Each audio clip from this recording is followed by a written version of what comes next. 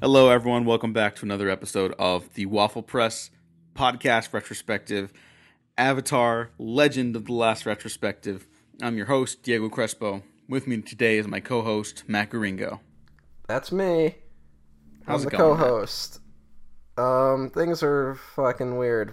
For those who don't know, we sometimes talk beforehand before we start recording, and I think we just went about 90 minutes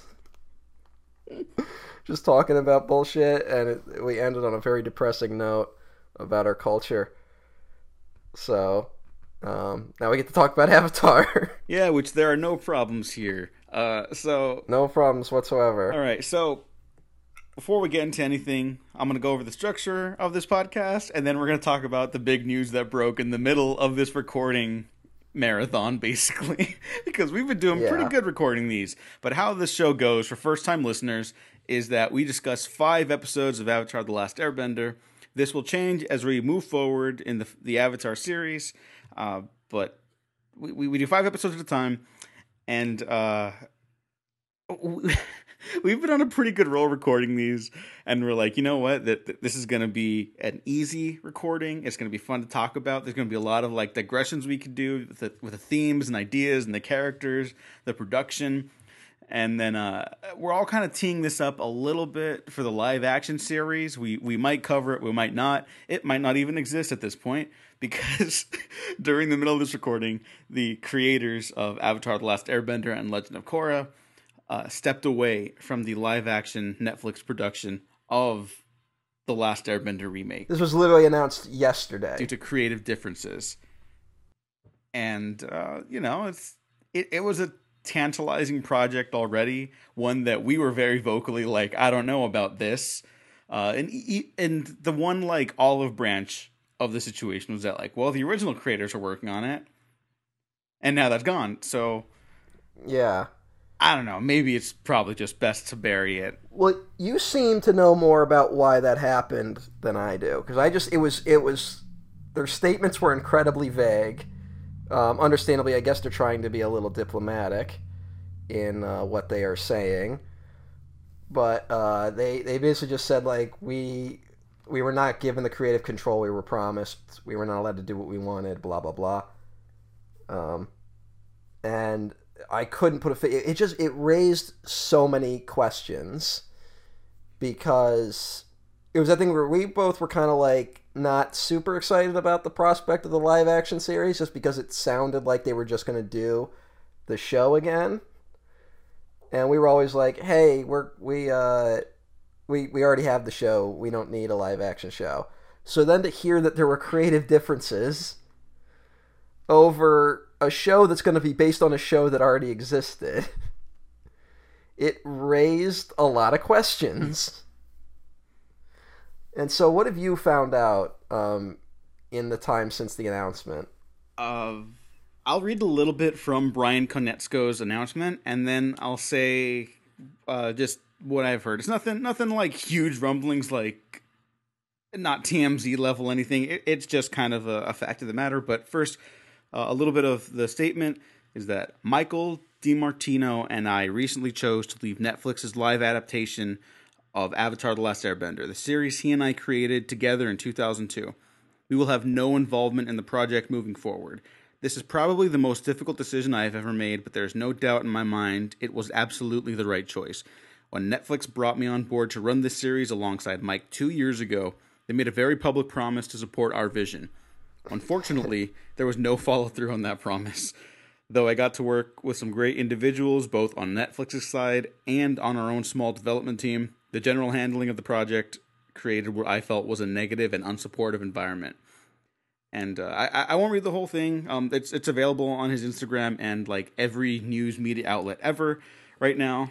For those that want to see the full thing, but the vibe I got even before hearing anything was that it sounded like he's being diplomatic, but he's also very clearly saying that this was not like a supportive endeavor from the Yeah. creator. No, no, it's very read between. You don't even need to read between the lines that much. That it seems like there was definitely a lot of conflict going on behind the scenes with Netflix's management of the series.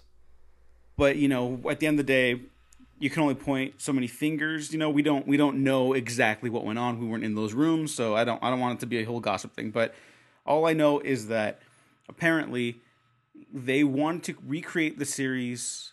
The original creators, I should say, wanted to recreate the series and have it explore new directions with new characters. And basically, they didn't want to just remake it. They wanted to reimagine it and expand it in a way that would be fitting for a live action endeavor. And that doesn't mean that it was still the right choice to remake it or anything like that. But from my understanding, it does sound like they didn't want to basically go for the easy layup. They wanted to push the potential of a series that they birthed, basically. And Netflix has been very public about their attempt at discovering their next Star Wars. They want their Star Wars, their flagship franchise. And I guess they were the ones who were more enticing the creators to just kind of whittle it down and just like do what you guys did already. And they didn't like that. That's insane to me. It's just it's so short-sighted and so just says a lot about what the management might be thinking at Netflix, because it's just been so weird where they've been very like, it was a big deal when Last Airbender finally made it to Netflix, which was only like a month or two ago, right? Yeah, it's just blown up again. Yeah, and it was like this weird thing of like something about that must have played a factor, because they really pushed it. It was really a big announcement, and I maybe either the metrics on the show weren't high enough, or maybe they felt that, oh, look how popular it is, we really should just do this again. Maybe that's what they feel confident doing. Well, to make it even more confusing and complicated, this news only broke at the time of recording yesterday. This happened months ago. This break? This break off between the creators and Netflix, yeah. Oh, wow. That's really... Yeah, so that makes it even weirder.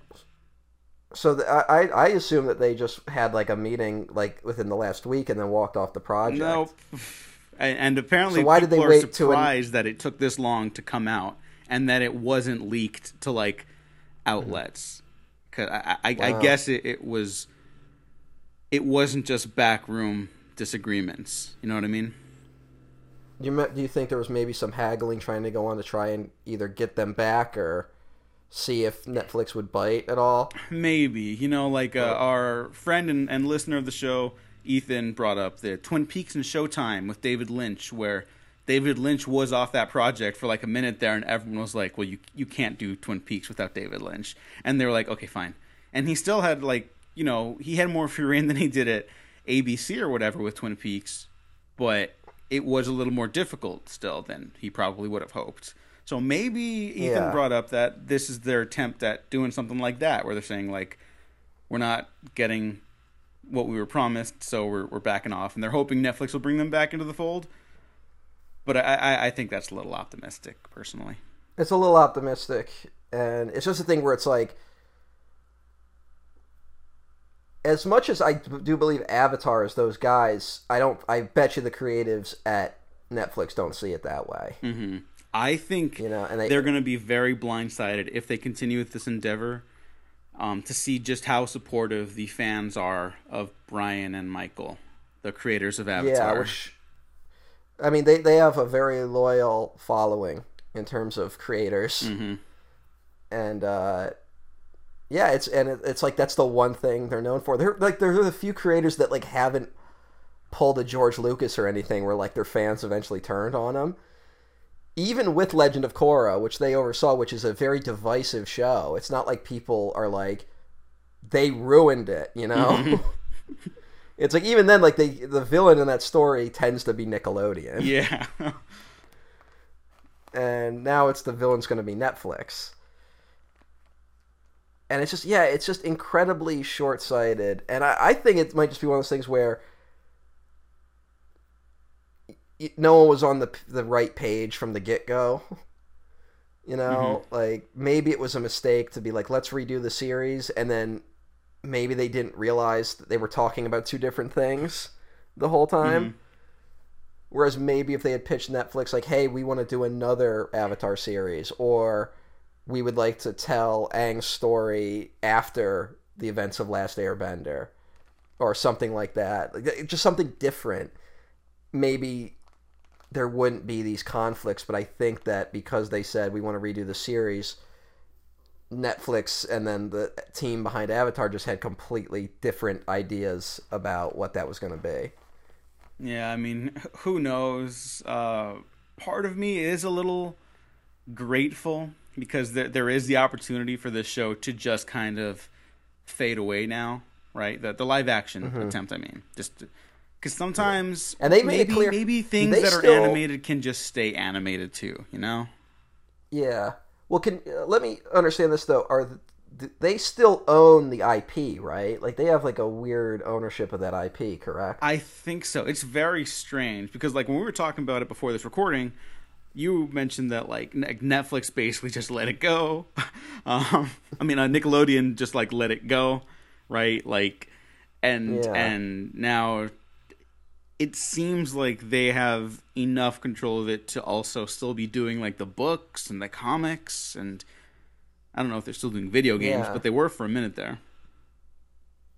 Yeah, I don't think any of the video games were received very well, but yeah, but that whatever. But it's this weird thing because they both say in their statements that we're still doing stuff in the Avatar universe, but it won't be this series. And they are doing the Kyoshi. I mean, they're publishing the Kyoshi books, and I believe one of them's a co-writer on those books. Oh wow! Okay, so then I think they do have like the majority control of it at least, just not for this project any longer. I don't know I just don't know the standing of it. And again, it's this strange thing where how did this get to where it was at? I think it was misguided from the start, but then to suddenly have it all fall apart like this, it's like, what were they thinking? And it also gets concerning where it's like Avatar, as we'll get into with Legend of Korra, Avatar really became the series that became popular with like the LGBT community, and you wonder if, and they've taken it very seriously, the creators, to the point where like even Kyoshi now is in a gay relationship, and the comics are more overt about gay relationships, but the animated series could never fully go there because they were made for children, and on television there were still at the time a lot of weird rules about how much you could show, and all these companies where it's like that have to answer the shareholders, they're always reluctant to push that envelope, which really shouldn't be pushing the envelope at this point, but it still is. But at Netflix, you could at least see being kind of free of like a lot of the broadcasting standards that would affect stuff like that. I mean, She-Ra recently had something like that, and that's a show that was definitely made for children. But yeah, it's this thing of, I don't know, like, were they reluctant? Like, did they want to go in and be like, all right, we want to explore some LGBT themes that we didn't get to explore when we originally made, because the world's changed since Last Airbender came out. There's certain different norms. Is there and as we've discussed in this retrospective, there's a lot, I think, to explore in it, and for whatever reason, that I don't know how to say it. Like, it feels like maybe they wanted to push in that direction, and if so, maybe that was what Netflix pushed against. I mean, it gets even weird. Like, nothing about this is like normal, I think, but like it gets even weirder when Netflix also does have this persona of being more like creator friendly, and more like artistically driven, which it's a complicated idea in and of itself. But this does kind of shatter that perception, I think, more than any other production. It's always been like a brand thing. I mean, it's always been fairly transparent, but I don't know. It's just because what are the other franchises that Netflix really has? The Irishman. It's like 6 Underground is launching a franchise now. But it's not going to be like a mega thing. It'll just be like Michael Bay and Ryan Reynolds want to do a movie together again. They can do 6 Underground too. Okay. There you go. Maybe what's that Chris Hemsworth one that just came out? Extraction. That's the new action franchise. Was it a hit though? As far as I know, it was a big hit. It got like a sequel greenlit like immediately. Okay. Yeah. Um, I mean, but like the ones that like I could say like had like cultural impact. It's like Bright, Oh God, that's right. which was I know like Bright is like their one big franchise, and like it was immediately rejected by people, but like was a lot of people watched it, and then they got Stranger Things, Oh yeah. I guess that which counts, kind of, right? but that's also been something where I don't know, it's this weird thing too where we live in an era where we've never know like they have the exact numbers on viewers on everything, right? Mm-hmm. But we don't know any of them. Whereas the ratings that like we that used to determine television were the system that everyone knew was flawed and wasn't accurate. But now we have the numbers exactly, and no one's allowed to see them except Netflix. Not to And not to get into a whole thing, but I do have this little conspiracy theory that whatever the numbers are, it's like the day they come out, it's gonna fundamentally like cause an explosion in like how people make and create television. Because I think yeah, everyone's gonna realize that it's a lie. Like everyone kind of knows it's a lie by this point, but I think it'll become like an undeniable like matter of fact, and no one's gonna know how to move forward for a minute. But and anyway, that's the a numbers conspiracy theory. if the numbers were something they could brag about, they would release them. Mm-hmm. But they have not. So yeah, it's this thing of so what I was saying with Stranger Things is I'm willing to bet just based on perception, Stranger Things has probably not has been a lower return on investment as things have gone on. I could be wrong, but it just feels like, as popular as it still is, it feels like nothing has hit with Stranger Things as much as that first season hit. Other than that, like you keep seeing this push where it's like I feel like they tried to push She-Ra really hard, and that like only lasted a few years. And I loved She-Ra, but it definitely didn't, reach the mainstream. Although what was weird was one of those shows where, kind of like Breaking Bad, where the last season ends up being the one that's like really popular. So I don't know, maybe She-Ra will come back, which I would like. But they're also doing a He-Man series that is a continuation of the original 80s He-Man show. What? Yeah, and it's like Kevin Smith's like writing it. Oh. And Mark Hamill is going to be Skeletor. And it's got like this crazy cast. And it's like, all right. And yeah, I just can't think of like what else. And they recently launched the Midnight Gospel or whatever it was called from the guys who made Adventure Time, which I haven't seen, but it definitely wasn't an Adventure Time size hit. Yeah, I've never even heard of that. So, yeah, I know it like flew under the radar, and it's like I guess it's like a more adult animated show. Oh, okay. But still, I'm willing to bet they were hoping for bigger numbers. And yeah, I think they're struggling to find like a tentpole thing that they could be like, here is our franchise, because now all the other streaming services are launching with, look at all the franchises we have. And like The Wire and The Sopranos, which I mentioned recently were on Amazon Prime, turns out they were just pulled from Amazon Prime because now they're going to be on HBO Max exclusively. And I'm willing to bet that's happening to multiple things. And it's like you go on, if you use Disney Plus, it's like they have a whole section that is just their franchises. And I don't know, it's a weird moment. The Witcher is probably the other Netflix thing. Oh yeah, that was a moderate hit, I think. Well, yeah. The big problem with Netflix is that even if their new show is a hit or whatever, it's the sequel or follow-up season that like they just stop marketing. And I don't know why. Yeah, I don't know what happens. But it's also what have they done where it was like a huge hit at the start and then the follow-up was of better quality?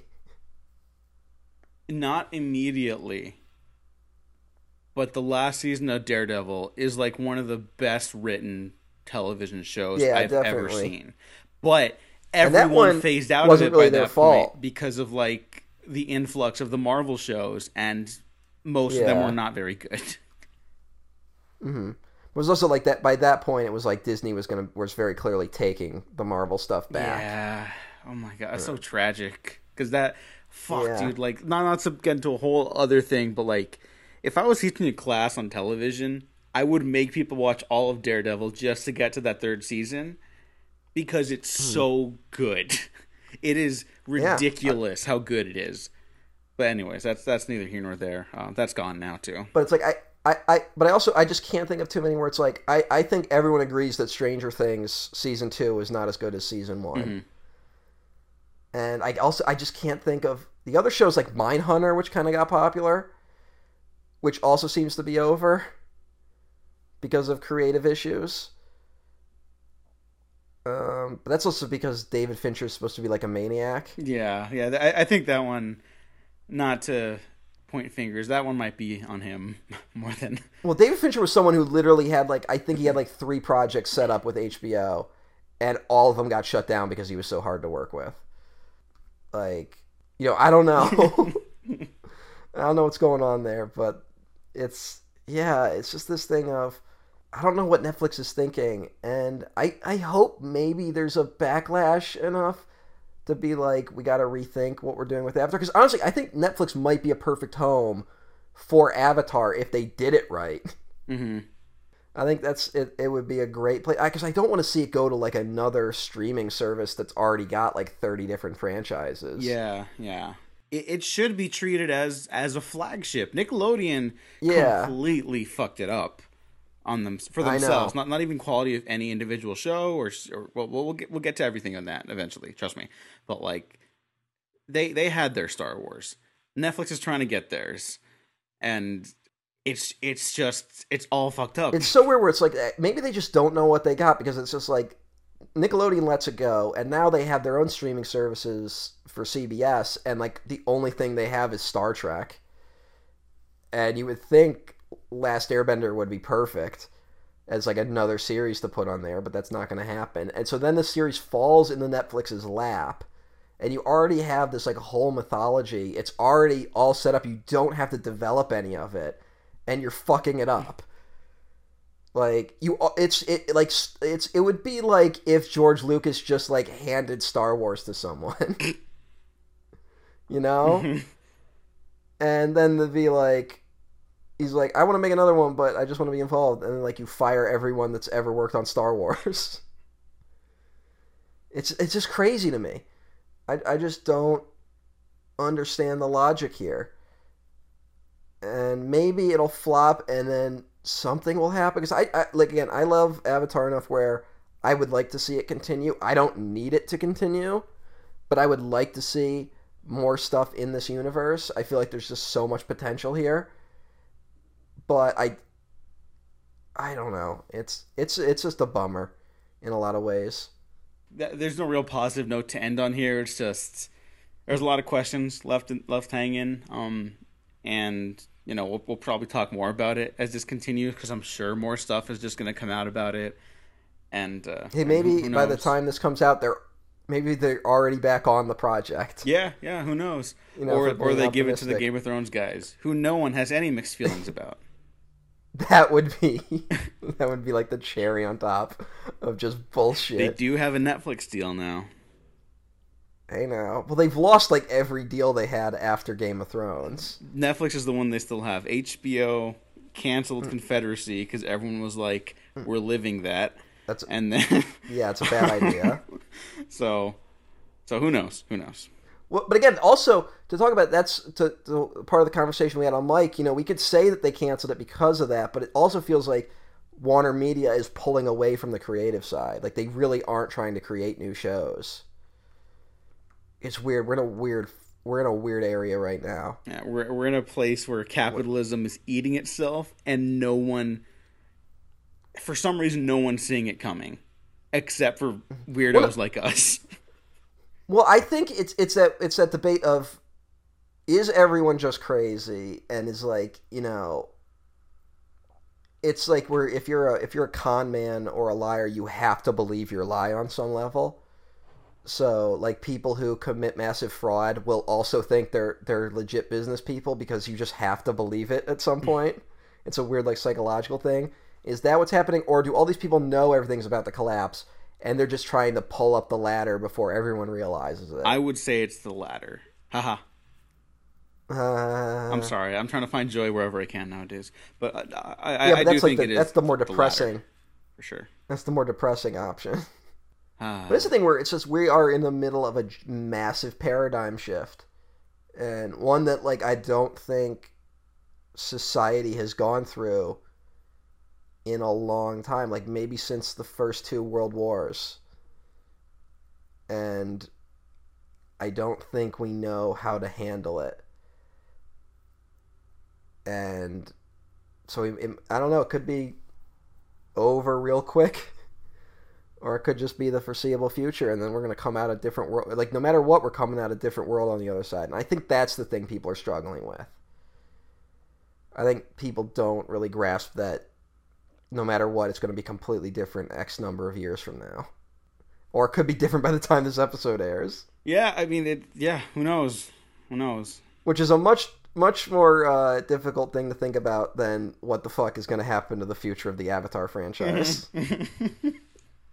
So, to bring it back down to Earth, or should I say, Book Two?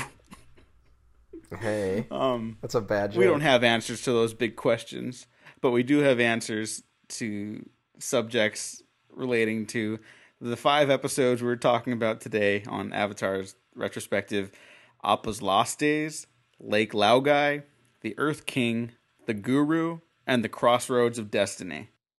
Okay, so Appa's Lost Days. Matt, what did you think? Appa's Lost Days.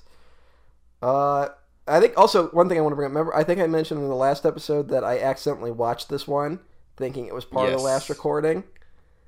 I figured out why I did that. Because Netflix has grouped the two-parters together. So it listed the drill and the Serpent's Pass as one episode. So when I was counting, I accidentally counted Appa's Lost Day as the 15th episode. Yes, and they also did it for the final 2 episodes of the season, The Guru and The Crossroads of Destiny. So on Netflix, there will only be 18 episodes listed. So I apologize, and I will be more wary of that for Book 3 when I give it the next rewatch, and I'll let people know at the beginning of that season's recording if there are any like discrepancies like that, because there might be. Well, one thing I think that threw it off is that that was not the case with season 1, where the two-parters still stayed two-parters. So I don't fucking know. Yeah. But Appa's Lost Days. This is one where we get to see what the fuck Appa was up to while everyone else was on an adventure. And it's frankly just a very sad episode. It is horrifically sad, and it's great, and I love it dearly. But I also don't have that much to say about this one, if that makes sense, you know? Yeah, I understand. Well, it's also one where it's more like it's not plot heavy. It's just watching Appa, and there's very little dialogue. We see Appa ends up in like a fire circus or something like that. Yeah, it's one of the Fire Nation colonies, I think, too. He ends up at the Eastern Air Temple, where he meets a guru who will come back later. We also get flashbacks to Appa's childhood, which is like really sad. That's probably the saddest image ever of Appa as a child, like teething on that one thing, and then him as an adult, like teething again and kind of like trying to relive his past. It's a pretty upsetting moment. Yeah, directed by Giancarlo Volpe. Excellent direction in this, because it is a very minimalist episode. It's kind of like The Desert, where there's not a lot going on like in the story sense, like you brought up, but the direction of like character and the environment is like really compelling and very, very touching when it needs to be too. Like Suki shows up in this episode again to help Appa with her Kyoshi warrior friends, and it's it's just such a relief when that happens too, because it's like Yeah. finally something Well, it's that nice. thing of like where like something nice will happen and then it'll immediately the rug will get pulled out from under you. Hmm. And that's like what keeps happening because then like of course Suki and the Kyoshi warriors are attacked by Azula and are beaten pretty badly, Yeah. and she has to force Appa to flee so he won't get hurt in the battle, and he does, but he's also like heavily injured throughout all of this. Like it's not like he just flies around a lot. He's injured, he's captured, he's muzzled, he gets like hit by like arrows and shit. Like it's not great. Yeah. Yeah, it's a pretty heavy watch for anybody with like little humans alongside them watching this one. I would honestly say like if you're sensitive to like animal stuff, this one might be a little heavier for you. Mm-hmm. So just note that for And yeah. the big ending is that he makes it to Ba Sing Se and is immediately captured by Long Fang. Yeah, what are those darn And that's Dai Li where up to, Matt? and he leaves a footprint, which is what Momo found at the end of the previous episode. Yeah, it's all just so fucking sad. It's so sad. It's like very depressing. This won a Humane Society award though Oh, really? for its portrayal of the mistreatment of animals. Oh. So Oh, there you go. this one also reminded me of The Last Jedi. I think you said the drill episode reminded you of Last Jedi because like the setup is similar to the end of that film. Yeah. This one kind of reminded me of the weird horse animal things that they have Oh there. yeah. And everyone was like, "Oh, see, it's just woke propaganda to highlight Yeah. animal abuse." It's not like it had anything to say about capital and the mistreatment of all living things. Well, it's under also it. like Whatever. Also, we're talking about like again, this is a cartoon show. What is like the easiest shorthand to be like this person's an asshole? Have them like mistreat cute animals. This is like classic short story shorthand, like there's no like propaganda hidden in, oh, you mean the guy who runs the horse race is actually mean to the horses? It's like, yeah, no shit. Like I can't believe that was a thing people discussed. I know. And you know It's what? like- I'll go a step further. Even if it was like anti-horse racing propaganda, so what? Like, Yeah, but it's I just well, because the idea is a lot of those people believe that if a story element is forced, then it goes against capitalism. It's like there's like all these weird levels of it where it's like they aren't catering to me, the target demographic, and it's just there's all these like weird levels with that sort of logic, and I don't know. It's just this weird thing where like the target demographic is slowly realizing they're no longer the target demographic and they don't know how to handle it, and so now they're blaming everyone else. Where it's like they don't realize that they were catered to their whole lives. Now when they see other people getting catered to, they're like, "What happened to me?" change is happening. Let's hope it's for the better. But speaking of change, I feel like we can comfortably move on to Lake Lao Guy already. Yeah, probably. I think anything that we need to revisit, we could probably discuss here as well. We're moving over Appa's Lost Days already. I do want to reiterate, I really like this episode a lot. It's just not a lot of stuff to discuss beyond that, I guess. One thing I guess I haven't mentioned, I feel like there was some inspiration. Like, do you think there was some like Totoro inspiration for the look of Appa? Yes. Because it feels like that with like the big mouth and everything. Mm-hmm. I think completely. There's a lot of Miyazaki stuff in this. And eventually, not in The Last Airbender, but eventually, there's a very obvious Miyazaki influence on an aspect of the series, I'll say. But Lake Lao Guy is where everything comes back to a head in Ba Sing Se. They've been kicking around the city for a while, and now the kind of conflict with the Dai Li reaches like a boiling point.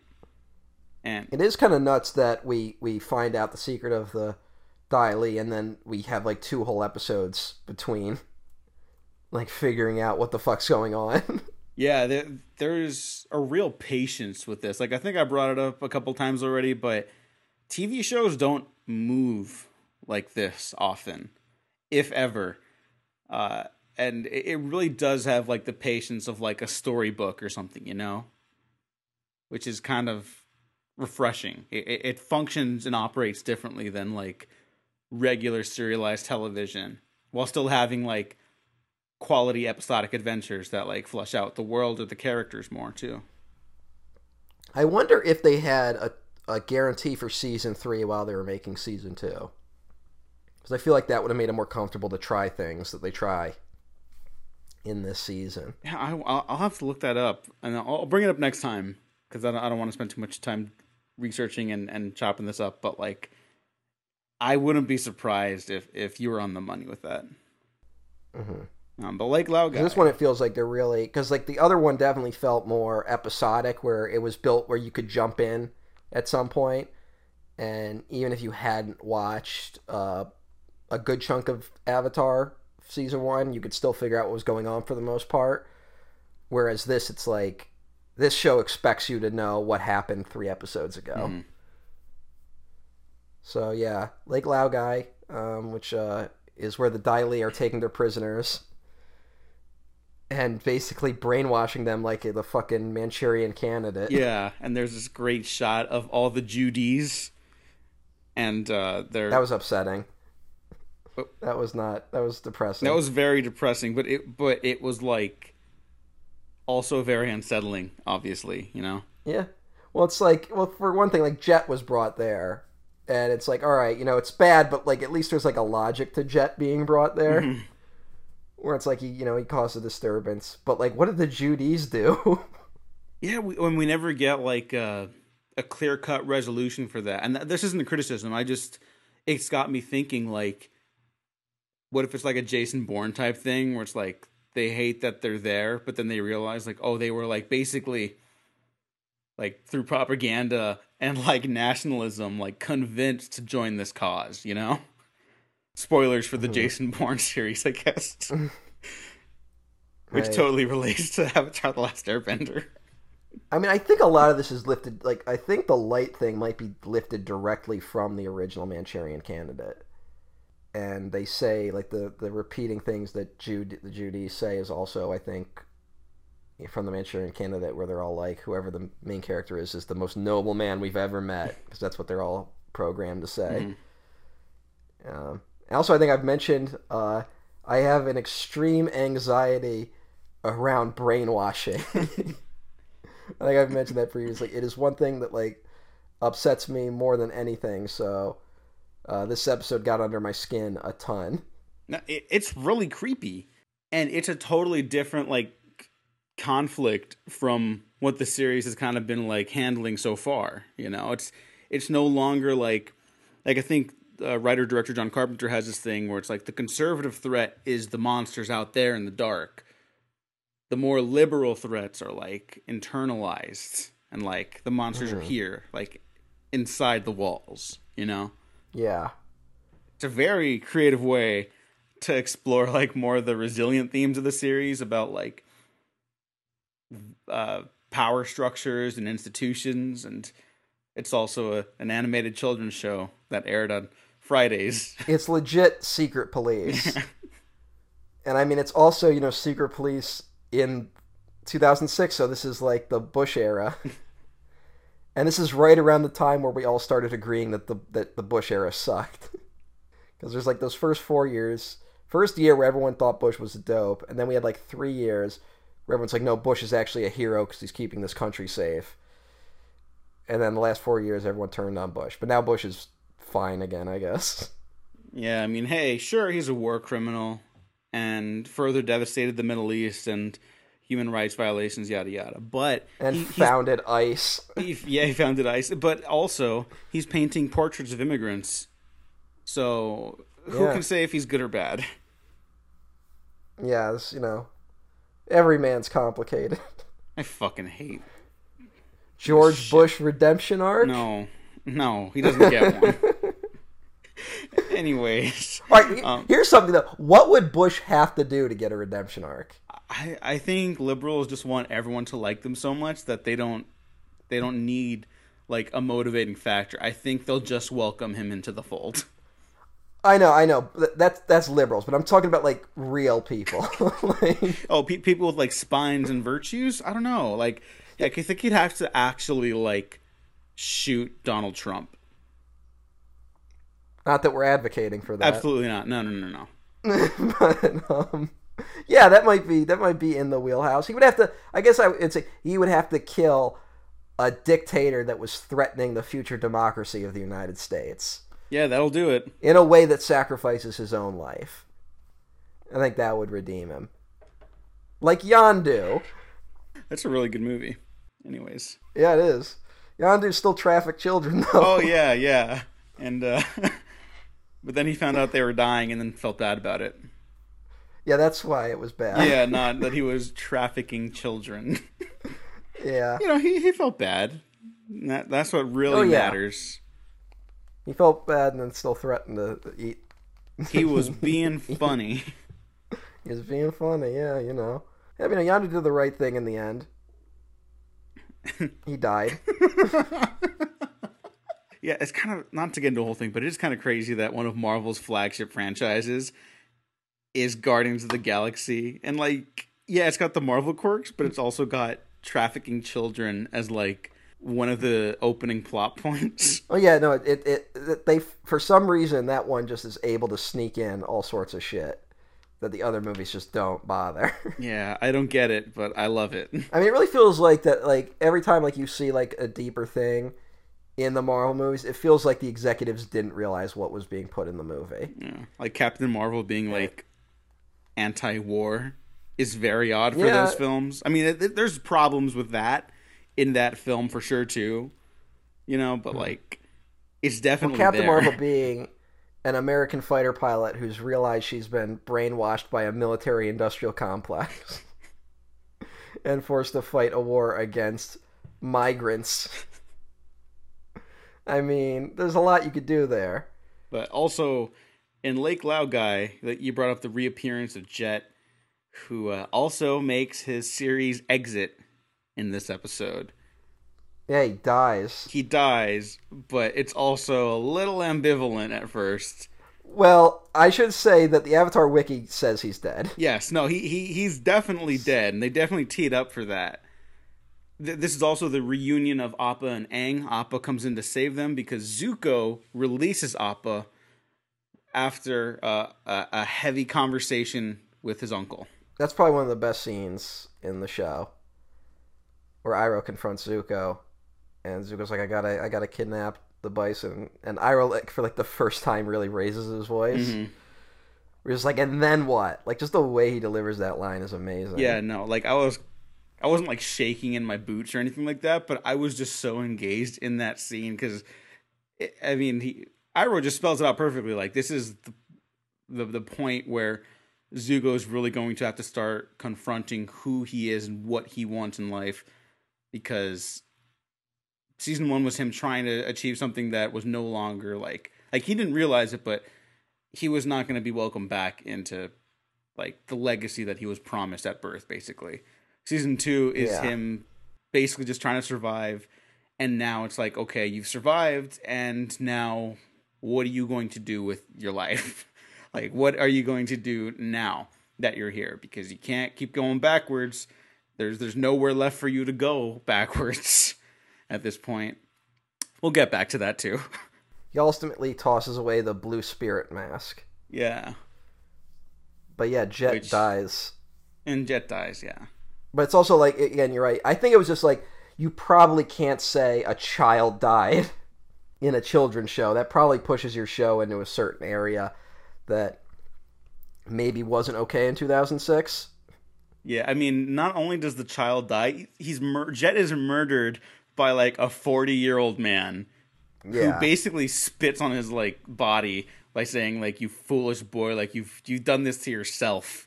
And it's like, that's not only is that harsh in like any capacity, it's really harsh to someone you just murdered. Yeah. So I get it. I get why it's a little ambivalent here.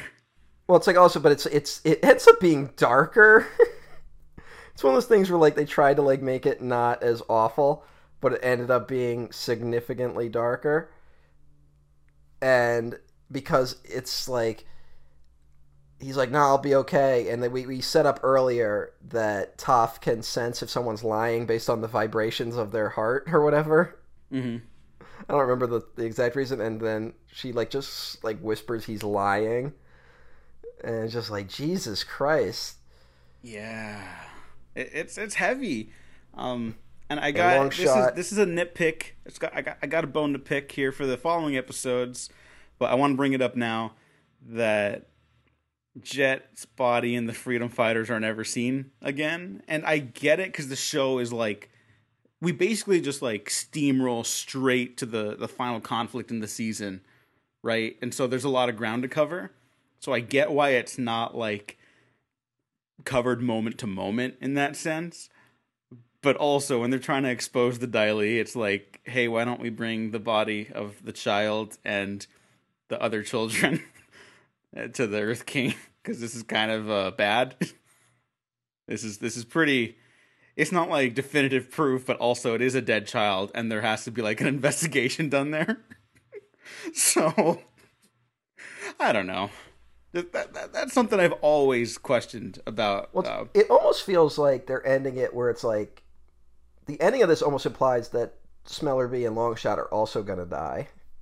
Yeah. Which they do not. They appear in the comic book. Okay. So they came back. Still very loyal to the Earth Kingdom for some reason. Huh. I feel like this would change that. I do too. But hey, I didn't write it. Yeah. Also, what hints that they might have met unfortunate demises is that the Dai Li come out chasing the gang from the same hole that they escaped, which Longshot and Smellerby were defending. Mm-hmm. So, yeah, I could see someone saying that, oh yeah, they died there, right? And I would have completely bought that if you told me. Yeah. I mean, it's not a bad assumption, but somehow I guess they made it out. Yeah, I mean, hey, yay! Less children dying is a good thing. Maybe they just spent the rest of the war in prison. I could see that. Yeah. Maybe after the events, which we'll get into, maybe the Dai Li stopped brainwashing people. Yeah, then they just started taking them. Yeah. That's totally believable. But yeah, we'll get to that right now.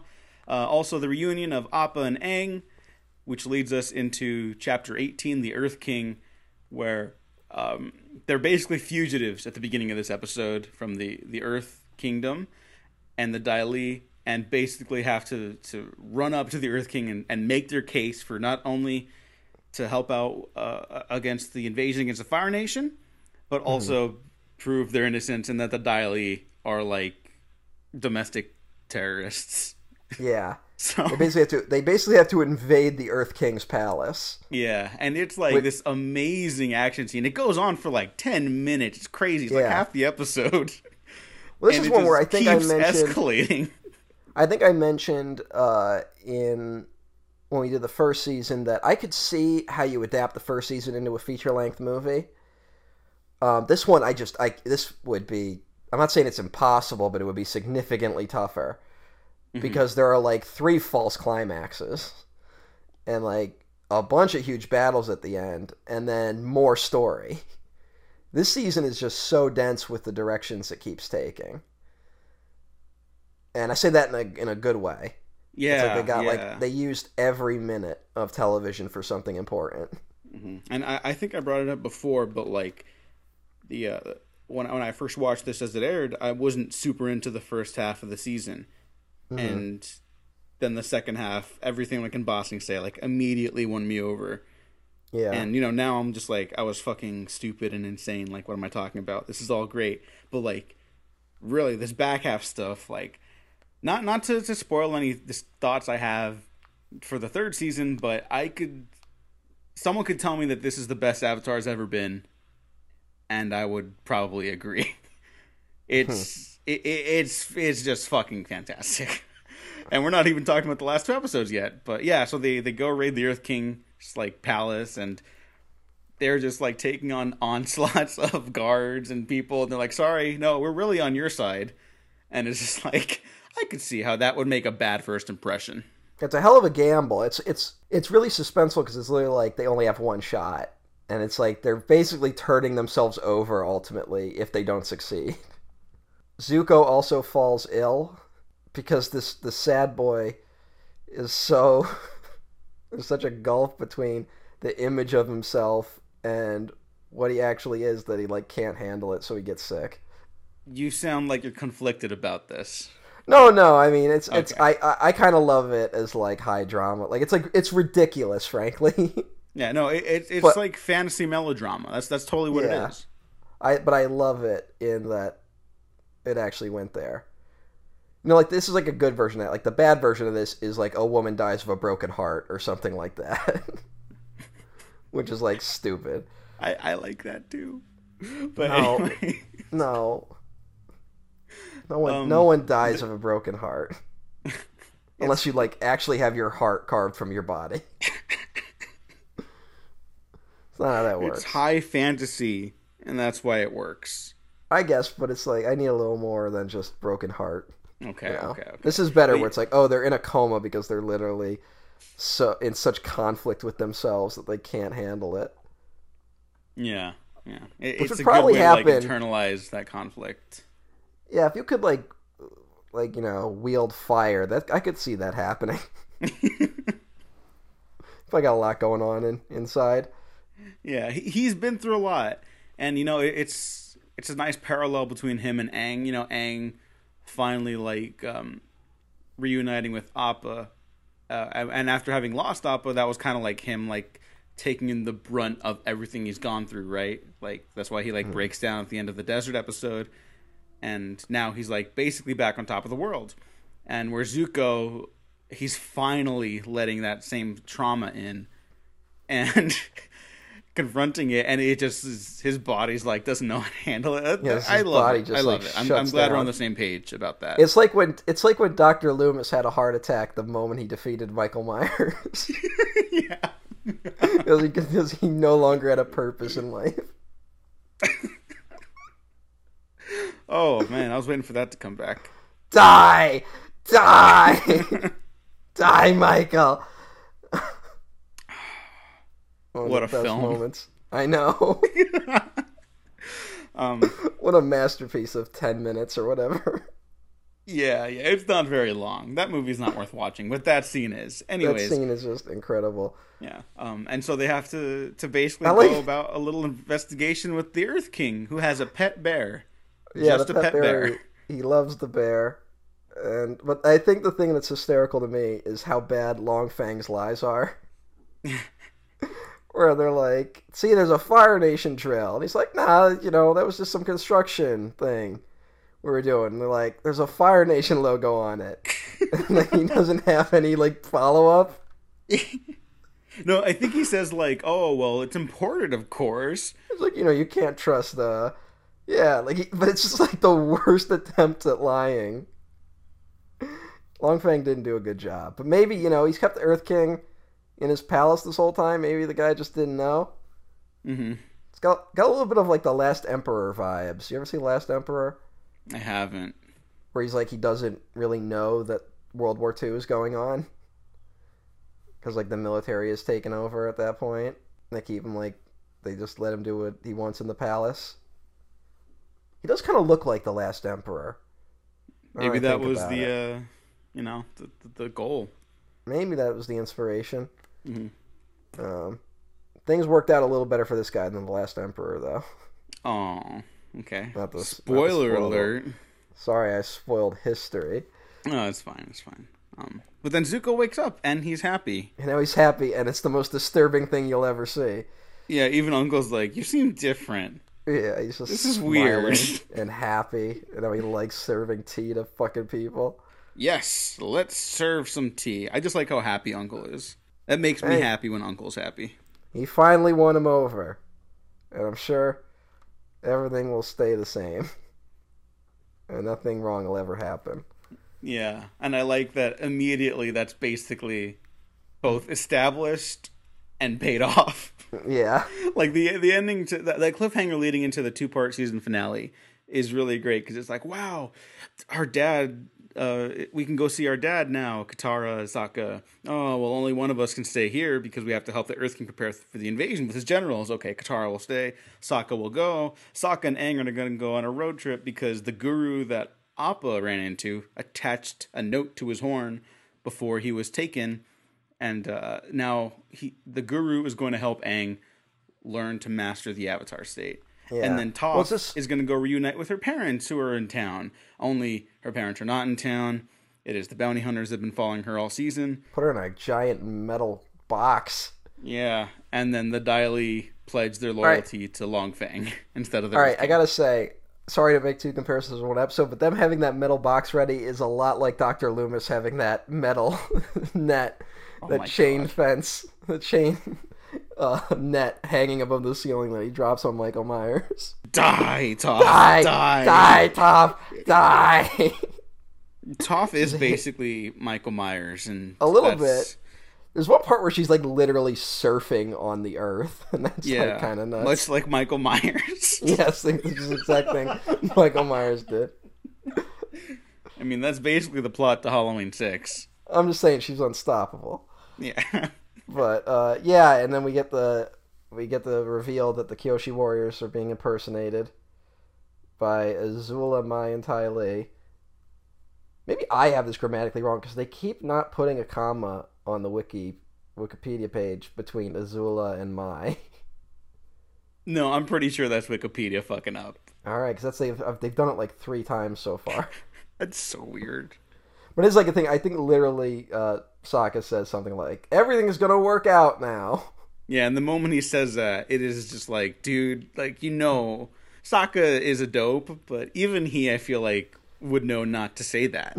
You know, I'm not a big proponent of karma or anything like that, but in a fictional television program, like, come on, dude, like, don't do that. Although it's also a thing where it's like rules everything to this. They literally made every wrong decision because if they had just stayed together in this last moment, none of the events would have happened. You know? Yeah. Like, if they had just hung out for a little while longer, they would have noticed that the Kyoshi warriors were a bunch of fakes. But, like, how... You can't predict something like that. I guess, but it's also this weird, like, reinforcement of, like, the greater themes of the story where the moment they aren't together is when things finally go wrong. Yeah, that's true. Mm-hmm. And, it's we will get into it as the series progresses, but a big thing is that it's not really about Aang mastering the 4 elements. It's him bringing the 4 nations together, you know? Mm-hmm. Like, that's really what's going on here. And the one episode where they're all separated is when the thing turns and everything just falls apart. But sometimes that conflict can breed ingenuity. It's like the lie you hear about capitalism, except true this time. Because Toph learns to master metal bending. All right, sure. I don't know. I'm grasping at straws here. I don't know why. This is all terrific shit. This is great. No, I think it's just that it's so, like, we would just be like, remember that moment? That was great. Really, this might be my, like, I don't know. The Zuko alone is my favorite episode. I think it's just going to remain that way. But this last 3 might be, like, what I consider the best. Like, well, this is the Empire Strikes Back. This is the big climax, you know? Yeah. This is where everything finally turns. And again, like, how I brought up the creators, like, learned the best lessons from Star Wars and, like, expanded upon them with their own, like, methods and mythology. This totally understands why The Empire Strikes Back works. It's not just a chase movie. It's not just they lose. It understands, like, the fundamental of, like, why the characters made these decisions that brought them to their failure, you know? And I think what makes this even more harsh, though, than Empire is that this one definitely dangles in front of you, like, a happy ending. Whereas Empire never really does that. Empire doesn't go like, hey, look, if you just do this, if everything just works out, everything's going to be fine. Whereas this, it's like, we now we have the Earth Kingdom on our side. We're ready to invade. We know that the eclipse is coming. It'll be the perfect time. If we just do that, the war will be over. And then it's like, nope. This also has one of those things I really love on these type of shows where it's like you have all these different factions kind of on their own paths, where it's, not only do you have the main characters all going on their own journeys, but you have the bounty hunters, you have the Water Nation soldiers who are sailing around, you have the Dai Li, who make it very clear that while the military is loyal to the Earth King, the Dai Li are still loyal to Long Fang. And and then we have, Azula disguised as the Kyoshi Warriors, where it's all mixed up. It's great. Well, this implies, we know, we'll find out later this isn't true, but this does kind of imply that they killed the Kyoshi Warriors. I know. I thought Suki was gone by this point. That would have been... Because we had also just lost Jet, So in my mind, when I first saw it, I thought that was it. I thought they were going there. That would have been nuts. Yeah. Frankly. That would have been... I guess, spoiler alert, we do try to keep spoilers to a minimum because we want people to watch the show for the first time, and we don't want to give things away that are ahead. But I think it's safe to say that we're discussing the Kyoshi Warrior circumstance very specifically for reasons. I don't know. I don't want to give anything away, but they're not. Well, dead, I feel like if you were worried about about Suki, you would have gone to the fan wiki immediately. So yeah. I don't think we're spoiling, because I will do that sometimes. Where if I think a character might get hurt, I will look it up just so I don't hurt myself later. But the titular, this episode's called The Guru, so I guess we should talk about the Guru a little bit. Yes. What are your thoughts on the Guru? Well, he's got to help unlock the 7 chakras. I don't know. It's a little weird because he's like very Indian coded. You know what I'm saying?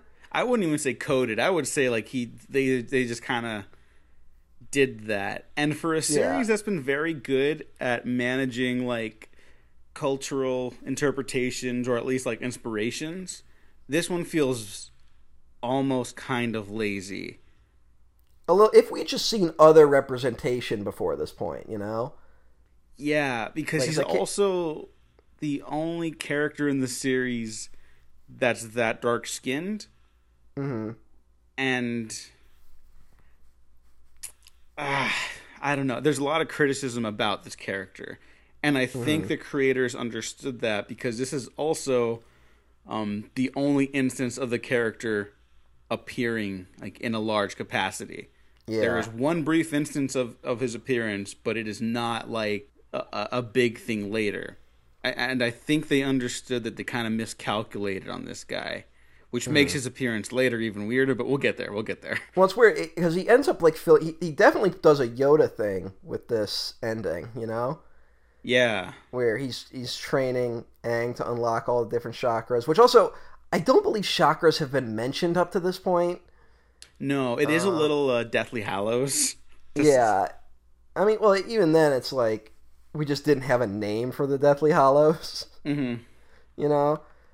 But yeah, it's just like for me, it's something where I feel like maybe it would have been mentioned earlier, or could have been mentioned earlier. Something maybe a live-action series could fix if you allowed the creators to change things. Maybe introduce this stuff a little earlier. Maybe make Indian-coded characters a little more common, so it's not just the one mystical guy. Yeah. That's really like I was just saying how like this might be like what I consider to be the best of the Avatar series, bar none. But also, yeah, this is like a genuine issue I definitely still have with it. And it's not resolved, so I do definitely still have mixed feelings about this character. Yeah. It's something where it's like, I love the series, but like anything you love, there are stumbling blocks. Yeah, and I will say that the conversations he does have with Aang, though they are not really like... And again, for this series, it is very odd that it's not set up or established early on. I do find them very compelling. And I do think there's like a real appreciation that they continue to show for like one's like self-worth and individuality and how like we all connect to the earth and how like it's all important to maintain and to to grow in like a healthy capacity or manner with our relationships and, just all of existence basically. Another thing that, again, it learned all the right lessons from Empire, where it's like it gets really introspective, which is something you really don't see in children's media that often. I do like that Azula is playing like 3-dimensional chess with everyone. Mm-hmm. Where she like has her, because I actually forgot that moment where Maya and Ty Lee are saying like, "Oh, I hate wearing this Kyoshi warrior getup and fooling people." And so for a second there, I was like, "Oh man, this is some really bad dialogue." And then I was like, "Oh, they're trying to fool the Ty Lee," which is a really good moment.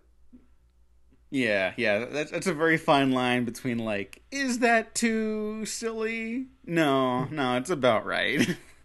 No, well, it's silly, but then they were doing it on purpose, is what makes it great. Oh no, I know, but like even then, there's like you can't overplay that. It still has to be like the right amount of believable. And given those characters, you can kind of get away with more because Tylee, she's not like an airhead, but she's very happy-go-lucky. And this is one where it's like I could buy that coming from her over and over again. It's just people being like giving Azula like all the information she needs. I know, to like it's so fuck up bad. everything. Where it's like the Earth King is like, "Hey, don't worry, we're gonna invade when there's the eclipse," and then it's like, "Oh, the Ty Lee, we don't need them." And then the worst for me is when Katara stops at she wants to get some tea on the way back. And she walks in on Zuko and Iroh, who at this point, Zuko's now like happy Zuko, but she doesn't know that, so she immediately runs to warn the Kyoshi warriors, and all she does is tell Azula what's going on. I know. Azula doesn't even have to try. I know. Like this entire season, she's been coming up with all these cunning schemes and plans to like track people down and invade Ba Sing Se. And then the moment she's undercover, it's just like, oh wow, they literally did all the work for her. Not to make another Game of Thrones comparison, but it is a lot like Ned Stark in season 1, where he's just like playing into everyone's hand. Oh, I know, the dope, my favorite dope in the history of dopes. He was an honorable man, and look where that got him. No, he was ride or die. I think I saw that Twitter post going around for a while. Like he was OG ride or die. You know what though? I gotta say one thing about Game of Thrones that has been a negative impact on the culture is that I think people took the wrong lesson again, which is that you shouldn't believe in anything because you have to play the game. Yeah. And I blame that on the ending because the ending so obviously has to be that you break the game because the game is killing everyone. Although it's so obvious, you would think that the people that were still watching it by the end would at least pick up on that. I know. But, Katara then gets captured, and Zuko and Iroh are brought to the Earth Kingdom capital under false pretenses, and Zuko was captured by Azula and the Ty Lee when he challenges her to an Agni Kai, which is like a one-on-one showdown. Well, we know that. We've seen that in the show already. But like, I like that he's like, "Yeah, I'm challenging you," and she's like, "No, we're not doing that right now." Like he's not even worth her time, and that's kind of sad. Yeah. But Uncle gets to be really badass, and he's like, "You know how I got my nickname Dragon of the West?" I remember that in trailers when the season finale was like being teed up by Nickelodeon, and just like losing my mind because we've never seen that before. Someone actually breathing fire like a dragon. So when Iroh did it, I was like, "Whoa!" Like whooping and hollering in my seat, like, "Oh, there he goes!" That was my end game. You're doing yeah. That was so fucking badass. Like, I mean, we talked about it before too, but like at the end of the day, some of this stuff is just really badass. Yeah. No, the fighting is just so excellent. Like that's the thing you forget, which is what's funny, where it's like the show is just so good as like a story that you forget that the action also rules. Yeah, especially in this finale. There's just like these crazy new inventive like combos and moves because these characters are like teaming up and everything too. Iroh teams up with Aang, Sokka, and Toph, and it's just like, whoa, like these dynamics are like so exciting, and like the season didn't need like new life injected into it by that point, but they keep pushing it even further into like just awesome territory. Yeah. Yeah. And then to your point about how like this season finale hits a little harder than Empire, maybe because of how close things were to working out. It gets even more tragic when you realize, like, oh wow, even if they stopped Long Fang and Azula, like the Daily still control Ba Sing Se, basically. I know. Like they've lost before they even got to this final showdown. Well, another thing that also fucks it up is that you kind of realize at some point, all right, this is going to be the bad ending. But when Iroh goes to meet with Team Avatar, you're like, all right, this is the moment where all the team, like, where finally everyone's going to unite. So even if they lose this battle going into the next season, they'll now have Iroh and Zuko on their side, which will, like, help them, you know? Mm-hmm. And then it's like, nope, that doesn't happen either. Zuko and Aang are both presented with having to make decisions that will change their future. Aang is told by the guru that he has to leave all earthly attachments behind to master the Avatar state. Zuko, after attempting to escape with Iroh, Aang, and Katara, Iroh tells him that he's at the crossroads of his destiny. And then Azula shows up and's like, you could help me win today, and you'll restore your own honor, basically. Like, you won't need anyone else's approval. Like, you'll redeem yourself in the eyes of the Fire Nation, you know? And so, naturally, both of these people kind of get screwed in their decision-making. Zuko doesn't realize he's screwed until later. He thinks he's making the right thing right now. Well, I think what happens is Zuko, as much as Iroh broke down what he was originally going for and told him, like, hey, stop fucking around, I think Zuko was comfortable not making bigger decisions anymore. Mm-hmm. You know, like, he was comfortable to just sell tea in Ba Sing Se for the rest of his life. Like, that's really where he ended up as a character, which, you know, is better, but it also isn't preparing him for the moment where he is going to have to make that decision, you know? Mm-hmm. Zuko didn't choose the right path when he got sick and went into a coma. He just chose no path, which isn't really a choice. Mm-hmm. And that comes to bite him in the ass in this episode, although he does not realize it. And it is so frustrating every time I watched it. I want to shout out my friend Angie Han, who threaded her entire viewing experience of The Last Airbender for the first time. And I was waiting for her to get to the season 2 finale, because the moment this happened, she tweeted out the I was rooting for you gif from Tyra Banks. It's just like, yeah, that's about right. We were all rooting for you, and Zuko makes the wrong decision, and it's very frustrating even now, because like they totally could have taken Azula. Like, it's so clear, like they finally could have like won against her, but no. Then the Daily show up, and it gets even worse, and Aang goes into the Avatar state by abandoning his attachment to Katara, and then gets shot in the back by lightning by Azula, and it's he's basically dead for a second, like he's gone. Yeah. And then Katara saves him with the water from the North Pole. Yes. The super spirit place. I forget if it has a specific name, but well, there's also not great. There's also that moment where it's Katara and Zuko and they almost bond for a second. Oh, yeah. And then the Zutara shippers just screamed into their pillows. Yeah. I gotta be honest, like I said, on rewatch, that ship makes a lot more sense on rewatch. It does. Before, I'm not even making fun. I get it. I'm not pro it, but I get it. Yeah. I'm not pro or against. I believe I leave it in the decision of the characters. What else to say about the Crossroads of Destiny? Well, fucking Zuko fucks up, you fuck. Yeah, he fucks up real bad. Mm-hmm. But and I like that there's not even Iroh doesn't even have like a moment where he's like sad about it. He's just like so disappointed in Zuko. Like he's just angry at him.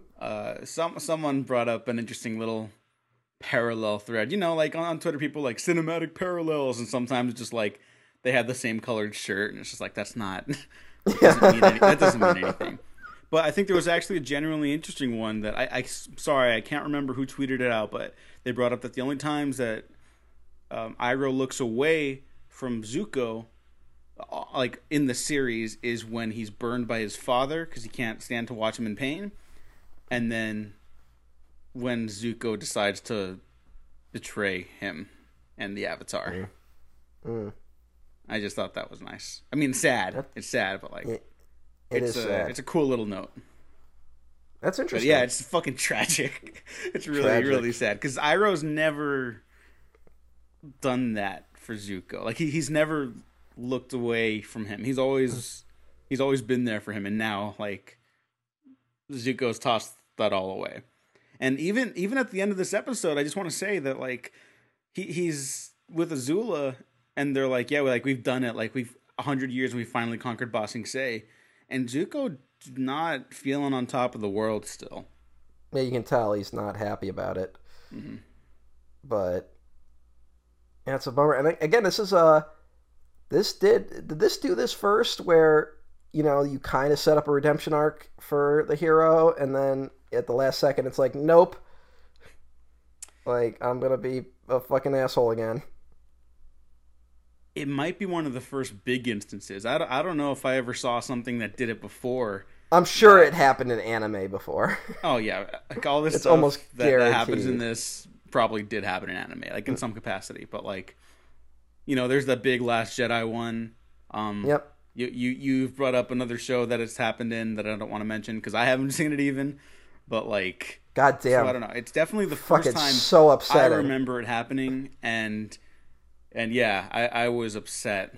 Like I was visibly upset, but it was you know, it's just so good that I was in love with it. This is the shit right here. That there's nothing else to say about it. It's a shame that making the Star Wars sequels broke everyone involved, because Daisy Ridley's performance in Last Jedi is so good. Mm-hmm. When she realizes Kylo's not going to come with her. Oh yeah, she's fucking terrific in that. I mean that everyone's acting game steps up so astronomically in Last Jedi, and not that I even have mixed feelings about them in Force Awakens, but like everyone's so good in Last Jedi because they're working with a real filmmaker. But whatever.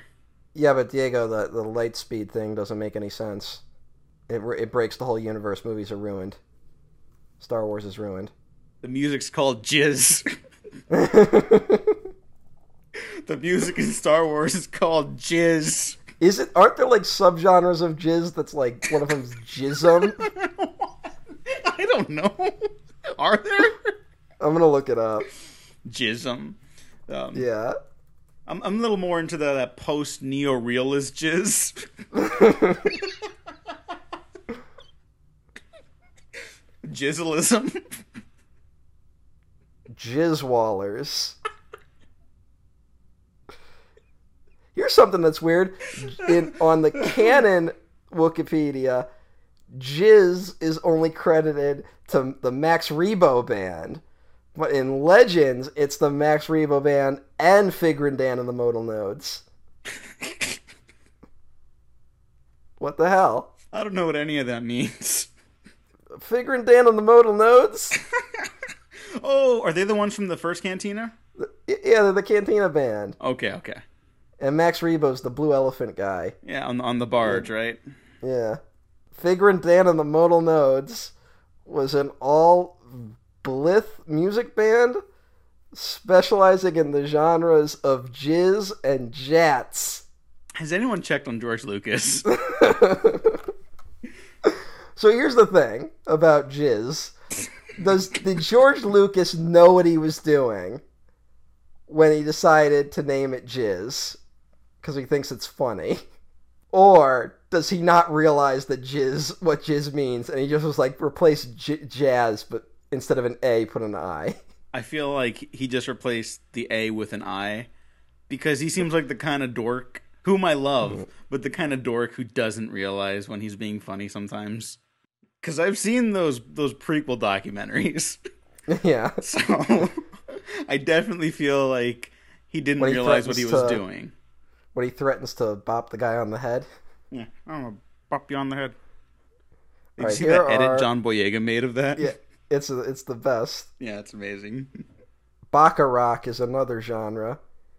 I just, now my headcanon is that the Max Rebo Band are the only people that play jizz in the universe, and that everyone's like, you don't like no one else calls the music jizz. They're just the ones that are like, yeah, we're a jizz band, and everyone's like, you don't have to keep saying that. Stop saying that. Well, let's see what else happened then. Because I don't want to like just skip over anything, but like No. Yeah, I was having fun with jizz. no, yeah. Don't say that. Just getting jizz all up in this place. No. There's just a lot that happens in this episode. And this is also not a spoiler, it's just prepare. This is the last time we see Long Fang, because Long Fang should have gotten his. I would have liked to have seen Long Fang again, yeah. Put him in a cannon. Launch him. He doesn't have to die. He just have to like be beaten. They should just beheaded him like right there. Good lord. I mean, she could have killed him. Azula basically kills like a lot of people. We just don't see it. It is like a Game of Thrones moment where she's like, you weren't even playing the game. Yeah. You know? Yeah, that's pretty dark. Azula's pretty evil. Yeah. But I like her. Yeah, she's fun. Yeah. Not really. And I do. Well, no, she's a fun character, but she's not real. Thankfully. Yeah, she's not. She's a fictional character, but she makes me very upset. Yeah, but like in a fun way. Oh, and I like Ty Lee's continued recurring subplot of being attracted to Sokka, and when she's fighting him, she's still like playfully like, "Look, it's like we're dancing together." Like that was like genuinely funny to me. In this horribly terrifying episode about the crumbling collapse of what remained of a once peaceful society, even though that peace was itself a lie. I'm sure that's a funny moment, but it's also, I don't know, that's I find that disturbing. Well, it is because she doesn't realize like, because it's like you're fighting for your life, situation. And you're fighting for your life, and it's a game to the other person. Yeah, I mean, Ty Lee is scary in a lot of ways. Well, Ty Lee's like the least scary of that group, because she had to be like kind of forced into going. Yeah. I mean, because like May is definitely more like the Daria of the group, right? Like May's got knives. There's a funniness to her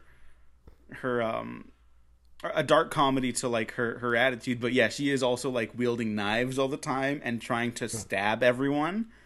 Yeah. Whereas Ty Lee is like, that's like a traditional cartoon character almost, who also happens to be a master assassin. Yeah, he's good at blocking your chi or whatever the fuck. Yeah. She should have just stayed with the circus. She should have, but Azula, then you jerk. maybe Azula would have like actually murdered her or something. Yeah, that's awful. That's awful. Yeah. Not a great friend. Azula's a bad friend. Not to go out on a limb here, but Azula's a bad friend. And I guess you do. I mean, that's that age where you will stick around a friend even though they suck. And then at some point you're like, wait a minute. Is that all we have to talk about this episode? Like, it's so good. I don't want to miss anything, but yeah, I think it's just there's nothing we can really say, like, 'cause the episode kind of speaks for itself. So I think if you watched it, you got everything out of it. Yeah, because again, I didn't even bring it up at the beginning of this episode because we had so much else to talk about, but like, we're assuming you've watched these episodes, so I hope that kind of takes care of it a little bit. Other than the Earth Kingdom, like, legit falls, like, we're just nuts. Like, so now it's like, not only did the good thing not happen, but actually everything's gotten significantly worse. Yeah, and to go back to this might be more fucked up than Empire thing, there's no like, oh, okay, but there's still hope because they're together. No, Aang like basically died for like 5 seconds. Yeah. Iroh's captured. Earth Kingdom's gone. The only like group of resistance that we've seen now is from leftover groupings of the Water Tribe.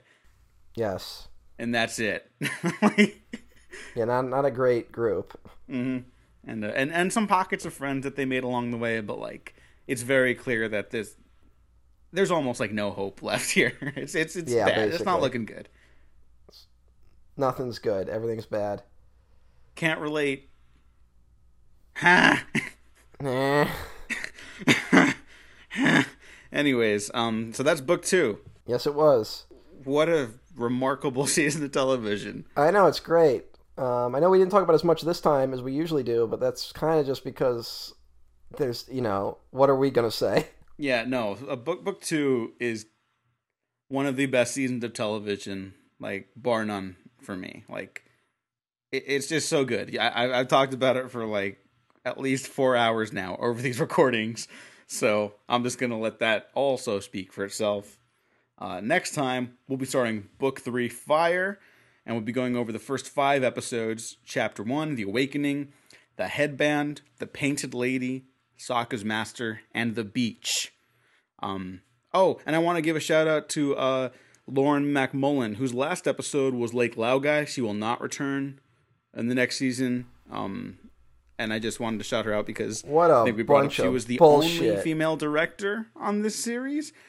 And she did, the last episode she did was Lake Laogai, and she's a remarkable animated director. She did some of my favorite episodes of the series, and fantastic work from her. I hope she's doing good. Without asking too much, is there a reason why she didn't return? I don't know. I genuinely don't know. I guess I'd have to look into that a little more. Or a lot more, because I don't think there's too much on her. It looks like the next season pretty much everyone's back, except her. I mean, maybe she got an offer to do something. She's at Disney now. Oh, is she? She did an Academy Award nominated film for Disney short. Oh, okay. Oh, Get a Horse. Yeah. Featuring Mickey Mouse. It was like the first Mickey Mouse thing in forever. Yeah. But I don't know what she's doing currently. I don't know. A lot of animated projects, they just take like an insane amount of time to develop. So maybe she's got stuff in development, Well, I just went on her IMDb, and the last credited thing is Get a Horse, and there's like nothing after that. As directed, let's check. Nope. All right, she worked on Ralph Breaks the Internet as a story artist. Okay. Because sometimes IMDb and Wikipedia don't have everything they're doing, Yeah. So hopefully there's more going on for her, because she's very, very talented director. Yes. I mean, look, you direct something as beautiful as Zuko Alone in the Desert, like, I'm gonna basically support you wherever you go. So, thank you, Lauren McMullen. Oh, she was supposed to work on Newt. Remember Newt? For those that don't know, Newt was the canceled Pixar film, or one of the canceled Pixar films from like the last decade, right? I think it's the only one they ever really canceled. Oh, Disney canceled that. They were going to do a new Jack and the Beanstalk story. Oh yeah, that's right. And they really hyped it, and then they just were like, "Up, we're not doing that now." Mm-hmm. Which is weird. You don't normally see that. Yeah. Because normally stuff is like quietly canceled, and like Newt was canceled because it was like they were having trouble with it, and then they there was that other story that basically had the exact same plot, and so they're like, we might as well not do it. But then that one just, I don't know, that's weird. Fuck Disney. I don't care. They should stop. Yeah, but that's it for book 2. Remarkable. We're done now. Matt, where can the people find you? I'm at EmperorOTN1 at twitter.com. That's it? That's it. Okay. And you can follow me at If I'm doing anything else, I will update it on Twitter. Okay. At the Diego Crespo at twitter.com. And check out the Waffle Press on Twitter, as well as YouTube, SoundCloud, Spotify, iTunes, Patreon. I probably missed something, but that's okay. It links down to everything on the YouTube and SoundCloud. So again, thanks for listening. Thanks for watching. We have been professionally unprofessional.